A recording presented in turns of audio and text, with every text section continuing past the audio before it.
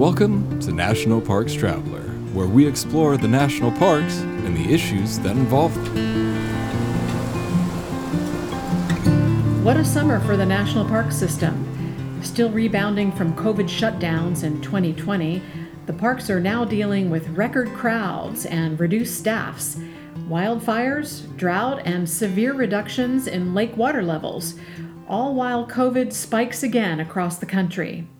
This is Lynn Riddick for National Parks Traveler. This week, the Traveler delves into some of these issues, none of them easy to solve. Founder and editor-in-chief Kurt Repenshek is here from Park City, Utah, along with contributing editor Kim O'Connell from Arlington, Virginia, with thoughts and insights. Hi, Kurt. Hi, Kim. Hello. Hi, Lynn. Great to have you guys together. Well, let's start off with some big news. A new director of the National Park Service has been nominated, Charles Sams III. Kurt, what can you tell us about him? Boy, I really had never heard of him until he was nominated the other day by the Biden administration. He is a Native American, member of the Cayusa and Walla Walla of the Confederated Tribes of the Umatilla Indian Reservation in Washington and Oregon. He does have a rather deep background in natural resource and conservation management fields, more than 25 years. I think it's an interesting choice. It could be a bold choice. I mean, obviously, there's been a lot of calls for bringing some outside blood, as it were, into the Park Service and get away from repeatedly dipping into the ranks of the Park Service for the next director. I think this will be an interesting nomination to follow and see what questions the senators have for him when they get around to a confirmation hearing. Yeah, it's been a long time coming for a National Parks chief, since 2017, is that correct? Yeah, Jonathan Jarvis, who was the Park Service director during the Obama administration, retired early in January of 2017. And later that year, President Trump did nominate someone to be Park Service Director, David Vela, who at the time was the superintendent of Grand Teton National Park. And while Vela did have a confirmation hearing before a Senate committee, his nomination never reached the floor of the full Senate. And when Congress turned over, that nomination vanished, and the Trump administration never renominated Vela or nominate another individual to be Park Service Director, instead using a series of acting directors to fill the job, which drew a lot of criticism from park advocacy groups. And I can see, their concern was it would be best to have a Senate-confirmed director who basically would be empowered by having gone through the confirmation process to really take hold of the agency and direct it as he or she thought was best. What do you think his first order of business will be once he secures the confirmation? Boy, that's there are so many issues out there across the park system. Obviously we're dealing with overcrowding situations in some places. There's also the matter of how to spend the Great American Outdoors Act monies that have come to the Park Service, roughly $1.5 billion, and decisions have to be made on exactly which projects get priority. And so that will be something certainly for the next director, if it is Sams, to take hold of. So do you know if that pool of money from the Great American Outdoors Act is just sitting there? Has any of it been dispersed? And what likely is the director able to do with that as far as getting funds out immediately? Some of that has been dispersed. I mean, it hasn't just been sitting there waiting for the director to be nominated. The Interior Department has been working with the Park Service staff to decide where best to fund it. I believe some of it is going to Yellowstone National Park, which has some pretty crucial needs in terms of bridges that are in dilapidated condition and need to be replaced. So decisions are being made, but this is a 5-year program of dispersing roughly $1.5 billion each year, and there are a lot of needs across the park system, and it'll be interesting to see if there's a division between the haves and the have-nots. I mean, it seems like the big parks, the Yellowstones, the Yosemites, the Grand Canyons, always seem to get the money that they need, and there are smaller park system units that don't always get what they need, and it's a dilemma. And so that's hopefully one thing that the next director will be able to address is balancing out the equity across the system. So, what is the initial reaction? What's the word on the street? Anything that you've been hearing? It's been very, very positive so far. One of the first to comment on his nomination was the president of the Trust for Public Land, Diane Regis. She called Sams a visionary conservation leader and the deeply demonstrated commitment to natural and cultural resources, which is interesting. At the National Parks Conservation Association, President and CEO Teresa Perno said that throughout his career, Sams has formed powerful relationships across tribal nations, all levels of government, and the conservation community, navigating difficult issues in an inclusive and caring way. That's good to hear from NPCA. And then more praise came from Mountain PAC. That's a coalition of locally elected officials in more than 80 western mountain communities from Aspen, Colorado to Hood River, Oregon. That's quite an expanse into the west. And they were very positive of the nomination. Executive Director Anna Peterson noted not only that hasn't the Park Service had a permanent director since John Jarvis left, but she said, and I'm quoting here, "It's disgraceful that in over 105 years of Park Service history, it has yet to be led by a Native American." I think that's going to be a point that many people raise and point to. And I think some people will really, really be thrilled to see that Native American presence. Yeah, and I think it's interesting to note that he currently lives on an Indian reservation with his wife and 4 kids. Any obstacles to his confirmation do you anticipate? I think the only possible impediment would be how quickly the Senate can get to this. I think they come back into session after Labor Day, and of course, there's the ongoing need to address the infrastructure legislation, which is in the House of Representatives, as well as the reconciliation budget bill, which I think is also in the House. And those are 2 huge, cantankerous measures that certainly are going to occupy Congress going forward, because the federal fiscal year ends at the end of September. And unless there's a funding bill in place or a continuing resolution in place, the government's going to come to a halt on October 1st. And so that possibly could deflect the Senate's attention from confirmation hearings. I don't know. We'll have to just keep an eye on the schedule of the Senate Energy and Natural Resource Committee. Is there anything that the Secretary of the Interior can do to sort of keep this issue on the table so that it doesn't get brushed aside? Boy, I really don't think Secretary Haaland has that much power to tell the Senate how to conduct its business or when to hold hearings. Certainly she can talk to the senators and voice her support for Mr. Sams, but Congress, as we know from watching it over the years, moves at its own pace. I want to talk a little bit about record-breaking crowds in the parks this summer. Kurt, I know you've been in a few parks this summer. You're getting ready to go to Yosemite. And Kim, you're getting ready to go to Shenandoah National Park. I've been to a few. So let's talk about some of the crowds. What are some of the most crowded parks this summer that we're seeing? What are some of the visitation numbers like compared to previous summers? And what have you guys personally seen? Well, Kim, I think you were just up in Acadia and had a wonderful experience. Yes, I just got back a couple weeks ago from Acadia National Park, one of my favorite parks anywhere in the system, but on the East Coast.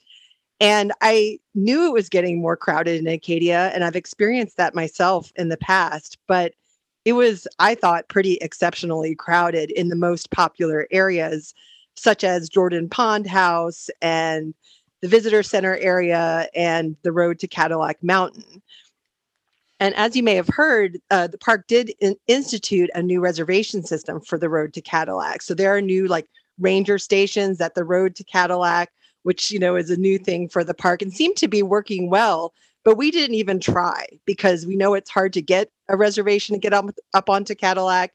But we did try to go to the Jordan Pond House, which, if you know Acadia, is a beautiful historic place that overlooks the beautiful Jordan Pond and these sort of rock mountain formations in the distance called the Bubbles. And we couldn't even get into the parking lot. It was so crowded there, and so many people pouring off and on the shuttle buses there so many people in the parking lot that we just kind of gave up and kept driving.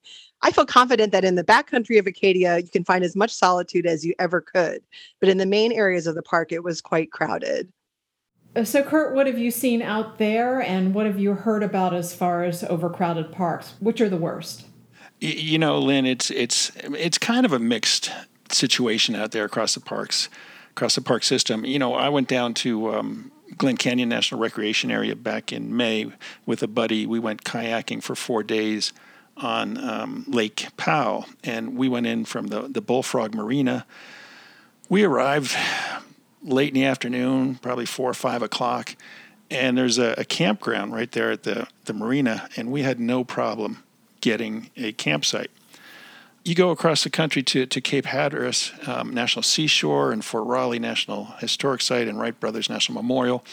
This is amazing. Through the first 6 months of the year, they experienced some of the highest levels of visitation ever recorded at those units. Through June, visitation to Cape Hatteras was up 26% higher than the first 6 months of 2002, and that's the year that currently holds the distinction as being the busiest year on record at that national seashore. Grand Teton National Park has been crowded. Yellowstone keeps setting new visitation records, it seems. I think Zion is another one that's just bursting at the seams. Zion always is crowded, and talking about ways to mitigate this, Zion is one of the national parks that most recently has discussed the need for a reservation system for areas of the park, and you're seeing at Rocky Mountain National Park and at Yosemite National Park, which you visited last year, they had put in timed reservation systems ostensibly to spread out the crowds because of COVID. And they both continued those reservation systems this year, timed reservation systems.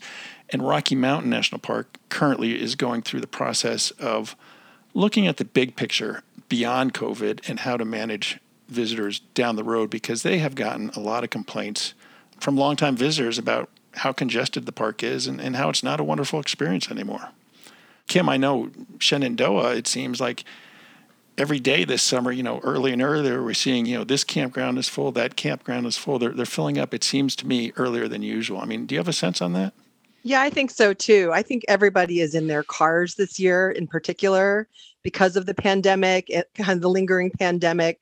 People don't want to get on planes like they used to. So especially in the crowded East Coast where you have a lot of, big cities, if you can get in a car and drive to a beautiful natural area like we can to Shenandoah within 2 hours, that's what you're going to do. You're going to get in the car and drive. You don't have to worry about getting on an airplane and flying to some place where COVID cases might be surging or something. So any place you can drive to is really overrun really quickly. Now, again, like you were saying, like some park areas are less crowded. You have to kind of go early, go late, know where to go. You can find solitude in these crowded national parks, but you have to work harder, and not everybody has the means to do that.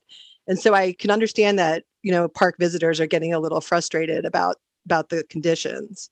Yeah, there was a Senate subcommittee hearing in July about the crowded conditions in the national parks, and one of the things that came up was whether the Park Service would get into the marketing job, and they long haven't been a marketing agency. They've been a management agency. And so the suggestion came up that they really need to point people to some of the lesser-known parks, point them away from the Yellowstones, Yosemites, Great Smoky Mountains, Acadias, to some of the other jewels in the system. And I know interior officials tell me that that's what they're going to do. We haven't seen anything yet. It'll be interesting because even some of the lesser-known parks are seeing higher numbers of visitation. I might add here that I was in Mammoth Cave, Kentucky last month, and I didn't think the crowds were out of control at all. In fact, I don't feel it was crowded at all. Same thing when I visited Yosemite in April. Of course, you would expect, fewer crowds while kids are still having school and folks aren't traveling for vacation as much. And plus some of the roads are still closed that time of year. So yeah, there are places you can go where you can find a little more solitude and a few more spaces in the parking lot that give us a little bit of hope about it not being quite as dire. But Kurt, I wanted to ask you about also talking a little bit about the reservation system, permit requirements, higher fees. Great Smoky Mountains National Park, looking at reservations to park there at the Laurel Falls Trailhead. You know much about that? Right. They just announced this yesterday.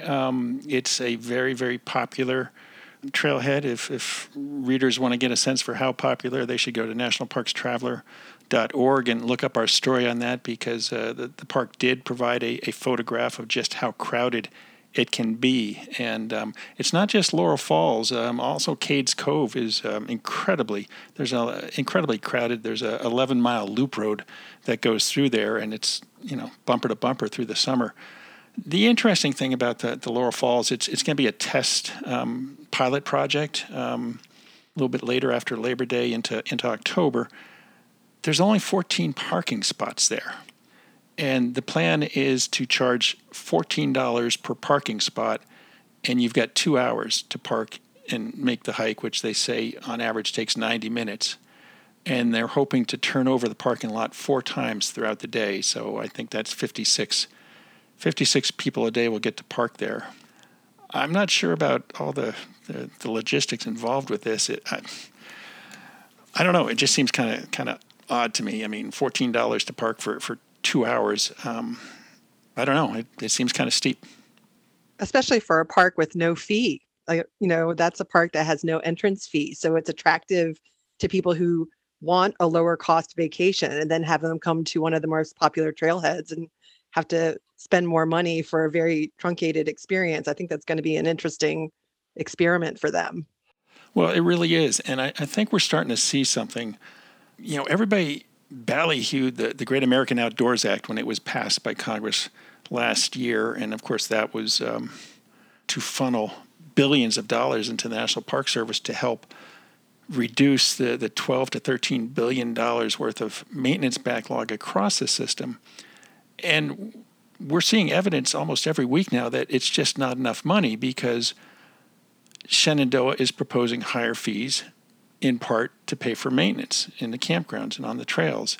Hovenweep and Natural Bridges National Monuments in Utah are doing the same thing, and they're not the only parks. Every time we see a new fee, we usually see the language, to help pay for maintenance needs. And so as wonderful as the Great American Outdoors Act is, I mean, it's much needed money. These reservation systems and higher fees underscore how much the national park system is in the hole and how much more money it needs to function on a what I would call a expectable basis. One thing, 70 years ago, there was a lot of stories. The New York Times did a 4-part series.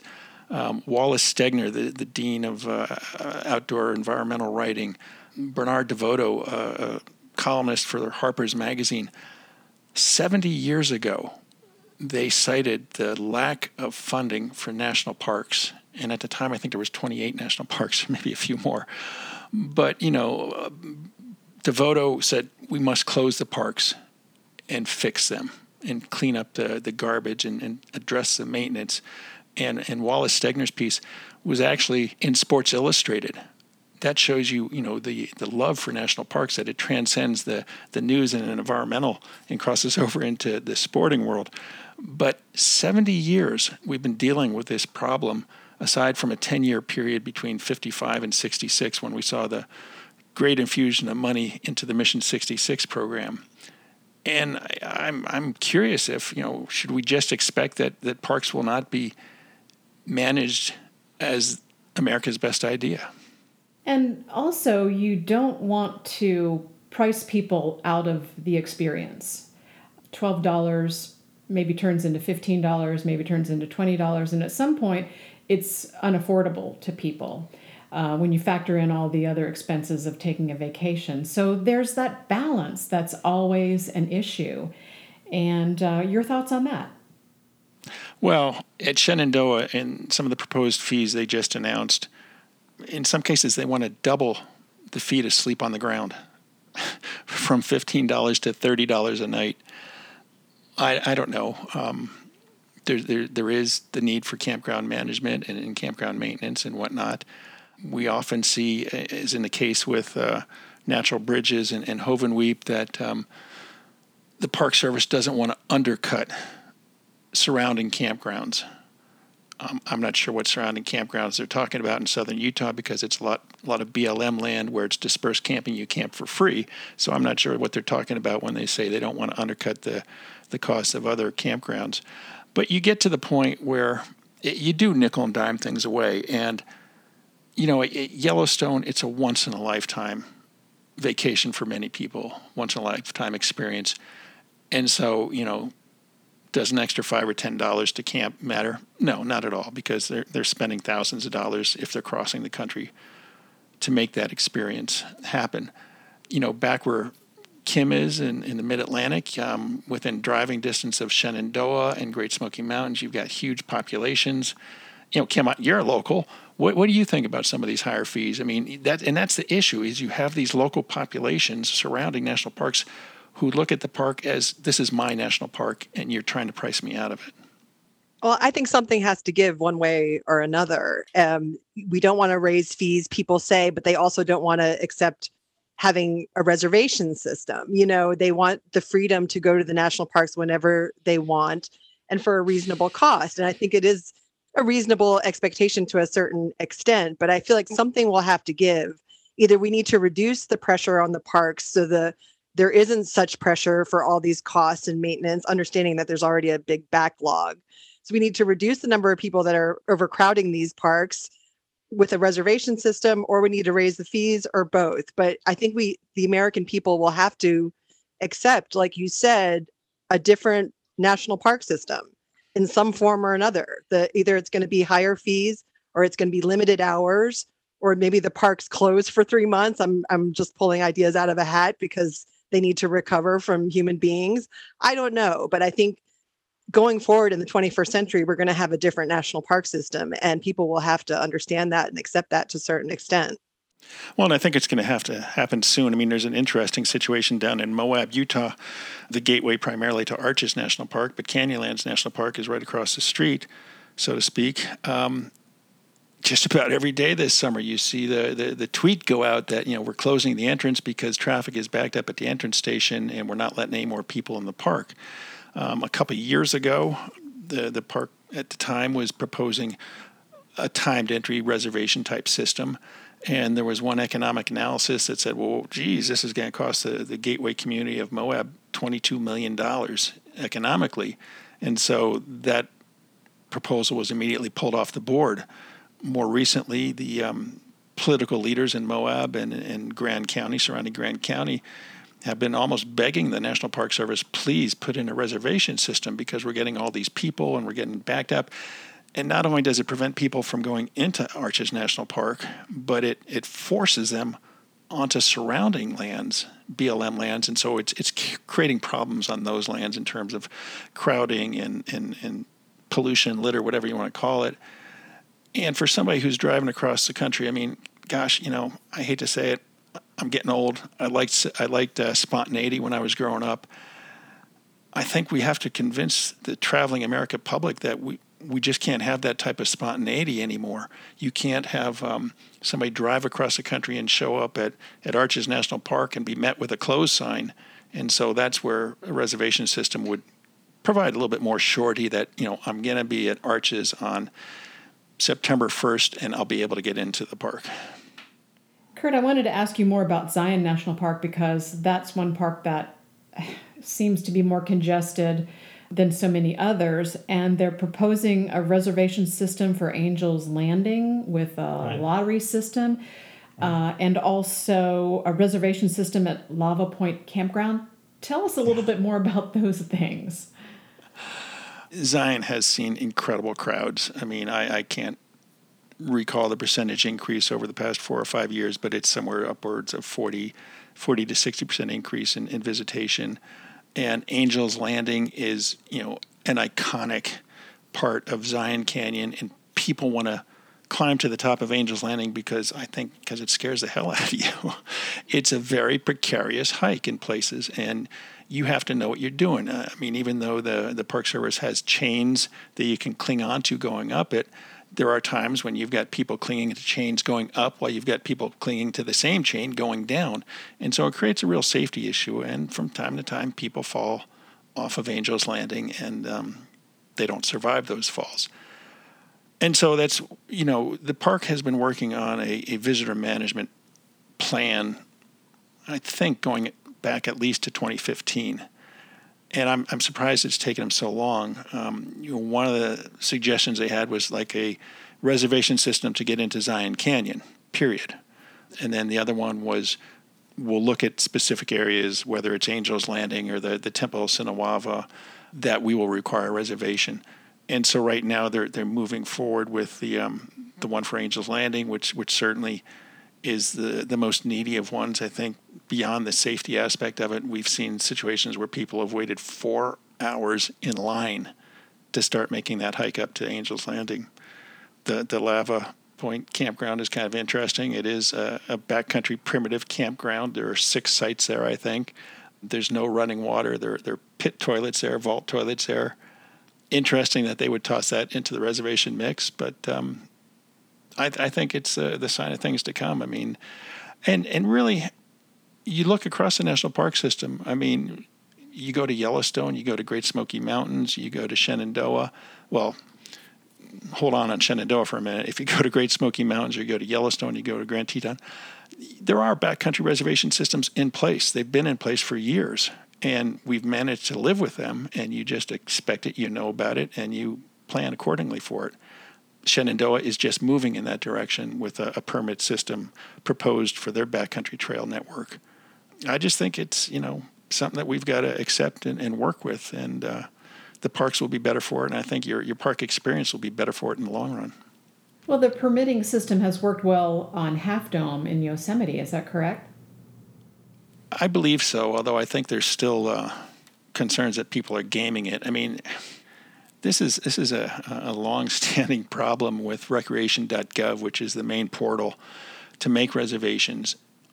Every year there are issues with recreation.gov and complaints that it's not fair, that people are gaming it. They've figured out a way to reserve either the same site year after year after year or reserve a bunch of sites. I'll give you a perfect example of what's wrong with recreation.gov, and I don't know how to fix it. I mean, here in the backwaters of Park City, Utah, we have one of the slowest internet systems providers out there, and I just can't compete with somebody who's got like a T1 line going into their computer that can, in a fraction of a second, make that reservation request, where it might take me 20 or 30 seconds for it to go through the machinations. And so there's no way I can compete for some of those popular sites during the peak seasons. And so I'm sure I'm not alone in that across the country. Kurt, in your experience with working all things parks, do you feel like it's safe to say that the COVID crowds are forcing these lingering crowding issues to finally be resolved? Is that the trend now, do you think?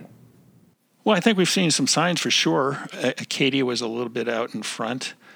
It's sad to see that Arches hasn't gotten its plan in place because, as I mentioned, they did have a plan ready to go, and I think politics killed it. What makes Acadia more reasonable for a time reservation system where Arches is not, and the one thing that comes to mind is Utah's congressional delegation, which Senator Mike Lee has gone on the record saying he does not want a reservation system for Zion National Park.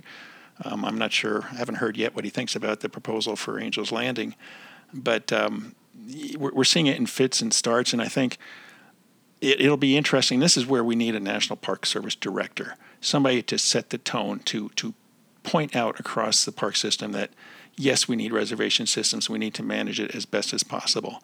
I mean, Yellowstone has crowds, and we've talked about this in the past that, fortunately I live within a half day or a day's travel to Yellowstone, so I can get up there more than once in my lifetime. And so the crowds stand out to me, whereas somebody who comes in for once in a lifetime may not notice those crowds as much. But nonetheless, there are resource damages occurring in the parks because of this overcrowding. And so if you had a National Park Service director in place, I think they could push some of these plans through a lot more quickly than they're happening. Just this week, the National Park Service directed that all visitors, employees, and contractors entering Park Service buildings and in crowded areas of the park must wear a face mask, regardless of their vaccination status. So, your comments about that? Well, I think this has been an ever-evolving pandemic, and, it's been something that scientists and all of us have been sort of dealing with as information has come to light. And so the fact that it's an ever-evolving pandemic shouldn't be new to anyone. Cases are rising nationwide. And I think there's always been a contingent of people that are willing to wear masks inside just to be safe and anyway. But we'll see how that goes over with the general public. I'm not sure. But I think especially for the people that have already been wearing masks and being careful, this is not going to feel like a big change. I'm not sure how it's going to go over with everybody, though. It is really odd. And going back a year, as long as COVID's been around and we've been encouraged to wear masks, I just don't understand the pushback to it, Lynn. We posted this story on our Facebook page the other day, and there were a few who said, no way, I'm not going to go there. Nobody should tell me I have to wear a face mask. And I don't understand that when there's a disease as deadly as COVID, especially the new Delta variant out there, why people would not want to wear a mask. I will say on my trail hikes in Yosemite in April, almost everybody I passed on the trail was wearing a mask. Of course, that was California, and California was experiencing a very high level of COVID, and a lot of visitors that time of year, I believe, are probably Californians, but it was an observation I made. I saw a lot of people outdoors wearing masks. Did you notice a lot of masks on the ground? I mean, I was looking at Yellowstone's Flickr page the other day, and they've actually got a collection of photographs of masks on the ground in thermal areas stacked up. People apparently aren't too careful with their masks when they get outside and take them off. So it's another litter problem. I did notice masks. I also noticed a lot of orange peels. People seem to peel their orange and toss the peels on the ground, and in a few weeks they will biodegrade. Meanwhile, the rest of us have to walk through all those orange peels. So, just to go back to the mask thing a little bit, at least where I am, my children are about to go back to school, and they're going to be expected to wear their masks all day, every day in school, in person. And so there's huge contingents of people in the United States of America, mostly our kids, who are used to wearing masks, who are dealing with it with pretty good-natured way for the most part. So I feel like it's a small price to pay to wear a mask for the, half hour you'll be spending in a park visitor center. It's not that big a deal. As soon as you go out on the trail, you can be free and take your mask off. Don't throw it on the ground, but there's plenty of places in the park where you don't have to wear a mask. So I feel like for everybody's safety, it's not a huge ask. And we'll continue our conversation after this short break. Nova Scotia. 8,000 miles of coastline dotted with colorful fishing villages, quaint coastal towns, and an abundance of scenic natural beauty. Home to 2 national parks, Cape Breton Highlands and Kejimkujik. Spend your nights under a canopy of twinkling stars. Spend your days exploring trails, beaches, historical waterways, and tons of cultural and recreational experiences. Visit novascotia.com today to start planning your natural getaway. The Blue Ridge Parkway Foundation is the primary nonprofit fundraising partner for the Blue Ridge Parkway. It is made up of people who have a deep love for this majestic road and want to ensure that its natural beauty and the experiences it offers endure for generations to come. Show your appreciation at brpfoundation.org. Do you love one-click shopping? With our partner, Interior Federal Credit Union, you can earn rewards just by making online purchases. You're missing out on rewards points if you're not using their Visa, credit, and/or debit card. By adding these cards to your online shopping cart with Amazon, Walmart, or other shopping retailers, you can earn a point for every dollar you spend. Binge watching a lot with streaming services like Netflix and Hulu? Use their card for recurring payments to earn points as well. Visit their website, interiorfcu.org, and read their blog for more details and how to apply. The North Cascades Institute has a large portfolio, It's an environmental learning center, training center, conference center, and leadership center, all set in the splendor of the North Cascades National Park Complex. Learn more at ncascades.org. The Grand Teton National Park Foundation is a private, nonprofit organization that supports projects that protect and enhance Grand Teton National Park's cultural, historic, and natural resources. By funding initiatives that go beyond what the National Park Service could accomplish on its own, foundation donors improve the visitor experience and provide benefits to the National Park System for decades to come. You can see their successes at gtnpf.org.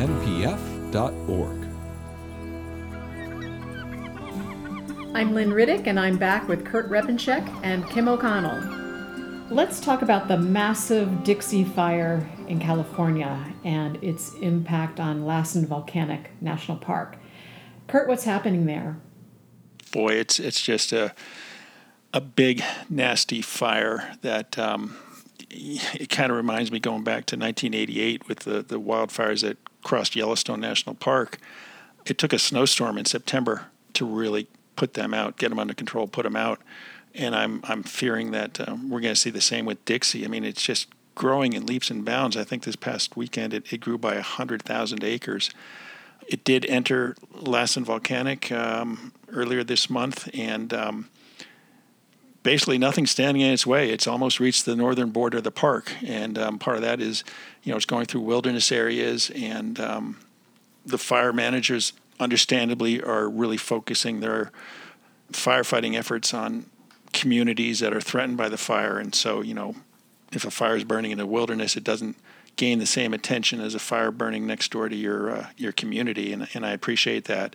And so we've seen this fire just roar south to north across Lassen. And they have put in some bulldozer lines on the northern boundary of the park with Lassen National Forest, and hoping that will slow it down there.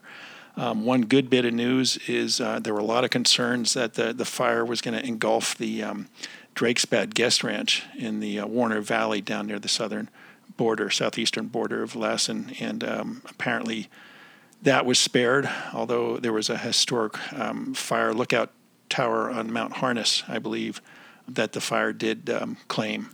And as well as some private inholdings up by Juniper Lake, which is really unfortunate. It kind of harkens back a few years to when we saw those nasty wildfires in Glacier National Park that burned quite a few inholdings along Lake McDonald. We're just going to have to wait and see what type of damage it does elsewhere in the park. I know they were working around the cabins at Manzanita Lake to try and prepare them in case the fire moved that way. But it's gonna be interesting to see what it looks like come October, November. Is the park still open? No, they closed the park early in August. It just wasn't safe to have people in the backcountry with a fire of this magnitude and with this erratic behavior, and I'm looking forward. I've got some interviews set up with some, fire experts with the National Interagency Fire Center, and a lot of these fires, you hear these news reports are creating their own weather and their own erratic behavior and more intense burns. And, I'm in Utah where the Parley's Canyon fire swept through the other weekend. And then actually, as we record this, it's still only 40% contained. And it's less than 600 acres in size, which kind of shows you some of the problems that they have battling these fires. But we had some monsoonal moisture come through last night, and the winds were just gusting incredibly. And I don't know if that's related to climate change. Like I said, I'll be interested to hear what the fire experts have to say about some of these really intense weather events that we're seeing. But it complicates things for the firefighters, no doubt. And talking to one of the Park Service spokesmen the other day for Lassen, this is an amazing statistic. Out of all the firefighters the federal government has across the country, 1 in 4 are battling the Dixie Fire in California. That's just amazing. Over 6,000. That is amazing. Talking more about the drought, the dramatic dropping of water levels in some of the national recreational areas in the West is pretty alarming. What's the story at Lake Mead, Lake Powell, and Glen Canyon? Bighorn Canyon, national recreational areas? It's very alarming, Lynn. Lake Mead, the last time Lake Mead was this low was when they were filling it. It has never been this low. Lake Powell is heading in that direction. The U.S. Bureau of Reclamation has put in the first water call, I believe, and that's going to mean reduced water for Arizona and Nevada, parts of Arizona and parts of Nevada next year. And unless we see a really, really heavy snowpack this coming winter, if we start off in the same place where we're at now next year, you're going to see more intense pressure on water demands. You're going to see the possibility of Lakes Mead and Lake Powell getting below the level necessary to drive those hydropower generating stations in Hoover Dam and in Glen Canyon Dam. And what's that going to mean? How is that going to affect the power web in the West? It's not a good situation. Bighorn Canyon is not quite as dire because I don't think it's got a hydroelectric generating station, and certainly it doesn't have the vast population numbers that are fed by the Colorado River drainage. But again, the Colorado River situation, they're going to release more water from Flaming Gorge upriver. They're going to release more water from the Blue Mesa Dam over in Curacante National Recreation Area, which just the other day pointed out that it's struggling with low levels, and so it's going to change some of its marina operations because of the problems with getting boats in and boats out. And also the Navajo Reservoir that is upstream of San Juan River, all which feed down into the Colorado River and Lake Powell. We'll see how much of a difference that can make. The numbers I saw earlier this summer didn't seem terribly significant, but I think it's going to be a brand new world in terms of irrigation and water use. And economically, places like Page, Arizona, which relies so much on recreation at Lake Powell, this summer's drought, I think one hotel went out of business, declared bankruptcy because people weren't coming there. One houseboat operator had to cancel at least 400 houseboat reservations. Most of the boat launches at Lake Powell are closed to motorized vessels. I mean, you can still carry your canoe or your kayak or your paddleboard down and get in without a problem. I don't know. It's a bleak situation, and we're really gonna need some creative minds to figure out how to get around this. Well, we'll continue to follow those issues for sure. I had seen a lot of reports about boat launches being closed and boats being damaged because, propellers hitting the ground or boats getting stuck in shallow waters. But sort of the water quality issues of these lakes and, like you said, the hydroelectrical power issues are very, very disconcerting. They really are. And I think it was at Curacante where they've had some issues with, I think, blue algae, which is a toxic algae. I don't think we've seen it elsewhere in the West, but certainly we've got a lot of other problems with invasive species, whether it's the quagga mussels inside Lake Powell and Lake Mead, which are causing problems, or the Russian olive that are up the watersheds and forcing out the native vegetation. Gosh, this is really a gloomy conversation. Well, then there's the story of the child that was bitten by a coyote at Cape Cod National Seashore. And you hate to hear these stories for so many reasons, the well-being of the child, the main one. Talk a little bit about that, wildlife encroachment, and our reaction to it. Gosh, I grew up on the East Coast, and I've lived in the West a long time. So I'm somewhat familiar with both environments, and I don't know if East Coasters have less familiarity with wildlife and the problems they can pose. You look at the great white sharks that are coming up along Cape Cod. That's a relatively newfound situation with climate change because but a mix of climate change and the protection of the gray seals. Because the gray seal population has really rebounded and they haul out at the beaches along Cape Cod. And, of course, the gray seals are prey for the great white sharks. And so you're seeing a lot more great white sharks drawn to Cape Cod because of the increased seal populations. I think the same thing with coyotes is I just think that they've been encroaching across the east for, I don't know, maybe you have a better grasp for that, Kim, how many years they've been encroaching in, but certainly we're seeing them more and more at Cape Cod. I mean, last year there was a situation where somebody was on the beach and they had a puppy with them, and for some reason they didn't have the puppy on a leash, and a coyote got the puppy. Earlier this summer, a woman had to fend off a coyote on one of the beaches with a stick. And now we've got a child being bitten by a coyote. And I don't know, tough situations.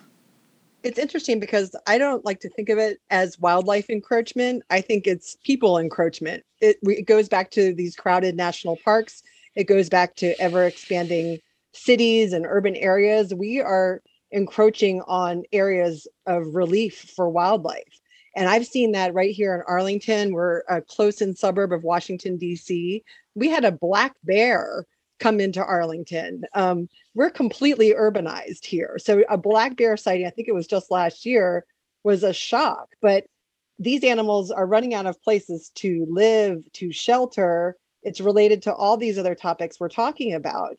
And so what can they do? They're trying to find natural areas to live and do the things that they do. And we are there. So it's creating a lot of conflict between wildlife and people. And I agree, we have more people in these areas who are less comfortable, less familiar with wild areas, wild animals, what to do. And so it's creating problems. But I sort of feel like the issue begins with us kind of encroaching into traditional wildlife areas. No, you're absolutely right. I mean, I've lived in Utah for 27 years now. And in the subdivision that I live in, I mean, we used to see a lot of moose back in the 90s and the early 2000s coming through our backyards. And this was their habitat. And people would move in and they would call the Utah Department of Natural Resources or Wildlife Resources, get these moose out of here. They're a threat to our children. And it's like, well, why did you move up here in the first place? Because you wanted to be out in nature. You wanted to get away from the inner city. And yet some of these people want to force out the very things that we've come to appreciate and want to protect. I don't know. I don't know what the situation is. I'm at a loss. It comes back to education, which comes back to funding, which comes back to all the things that the National Park Service needs. I mean, we need to provide more education about wildlife for park visitors and what they should do if they encounter wildlife. I know that's a chronic issue out west in Yellowstone and other places, but definitely here on the East Coast as well. And that just goes back to resources and funding. The Park Service doesn't have enough, and they need more of that. Well, you're absolutely right. And I also think it's an opportunity for the traveler to help fill that void. We've got a large audience. Certainly we can try and be more attuned to providing that education, whether it's in words or podcasts or I keep talking about webinars, and maybe this will get me off the dime and start doing regular webinars with the experts to understand what circumstances we're dealing with and how best we can live with these other creatures on the earth. Now to end in a more positive light, so to speak, coincidentally happening as another annual August Perseids meteor shower comes to an end. Glacier National Park in Montana and Waterton Lakes National Park in Alberta, Canada have been certified as dark sky parks from the International Dark Sky Association. Can you explain a little bit about what goes into that? Yeah, I mean, it's a lot of work, actually, believe it or not. The parks have to assess what their lighting situations are, where they have problems with light pollution, and address those things.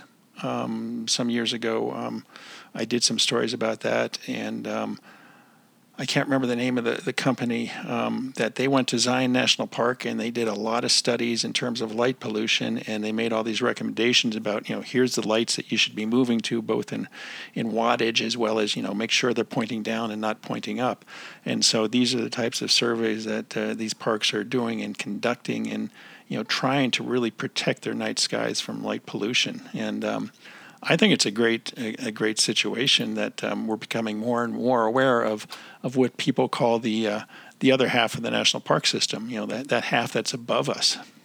Absolutely.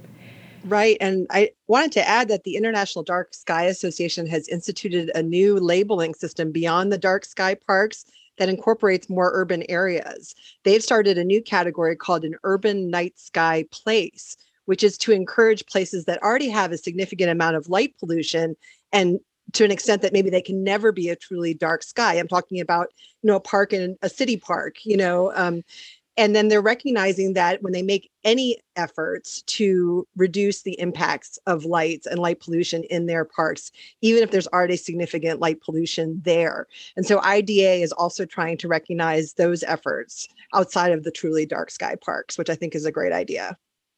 I think, some people might shrug off, what's the big deal? A little light pollution, the stars are still overhead. And if you have ever been in a truly dark place and looked up at the sky, it is just an amazing, amazing vista before your eyes that plays out. When we were at Lake Powell, you wake up in the middle of the night and there's no light pollution around, and it feels like you can reach up and grab the Milky Way and bring it down. It's so incredible.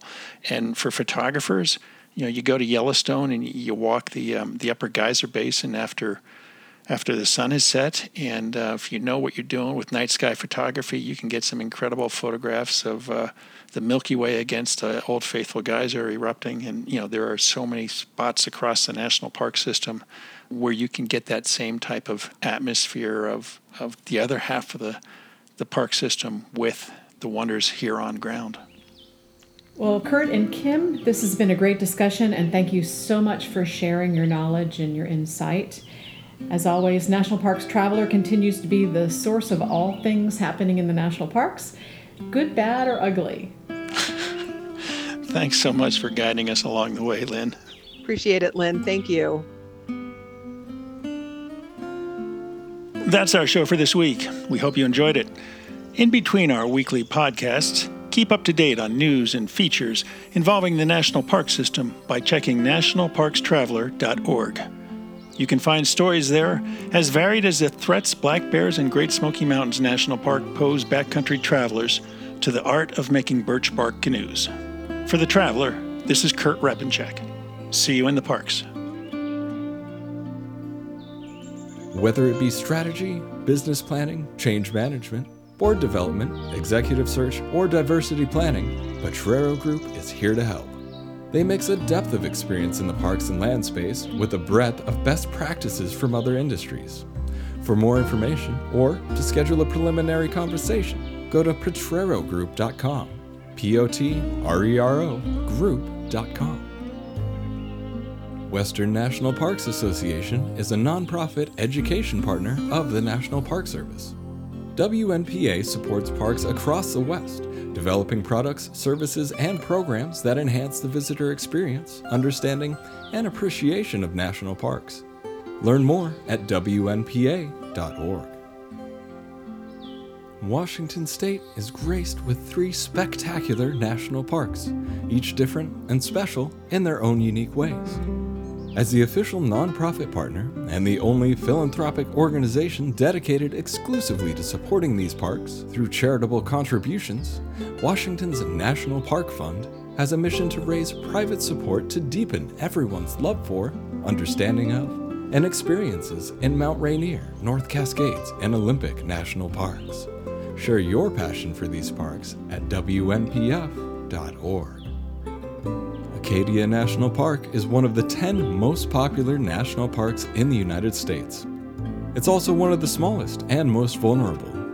That's why Friends of Acadia exists. Friends of Acadia is an independent organization of passionate people, inspiring those who love this magnificent park to make a real and lasting difference for Acadia. You can make a difference at friendsofacadia.org. The composers and musicians at Orange Tree Productions have created a unique collection known as the National Park Series that has grown to include more than 30 CD titles. Composed against the backdrop of a park's sounds of nature, these musical scores will connect you with these beautiful places and take you there, at least in your mind. This collection is the #1 selling national park audio series in the world and provides the background music for National Parks Travelers podcast.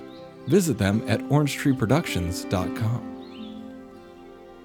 Editing and production work for the National Parks Traveler podcast is done by Splitbeard Productions. You can learn more about us at splitbeardproductions.com. National Parks Traveler is a 501c3 nonprofit media organization that provides daily editorial coverage of national parks and protected areas. Traveler's coverage is made possible by reader and listener donations. Visit us at nationalparkstraveler.org.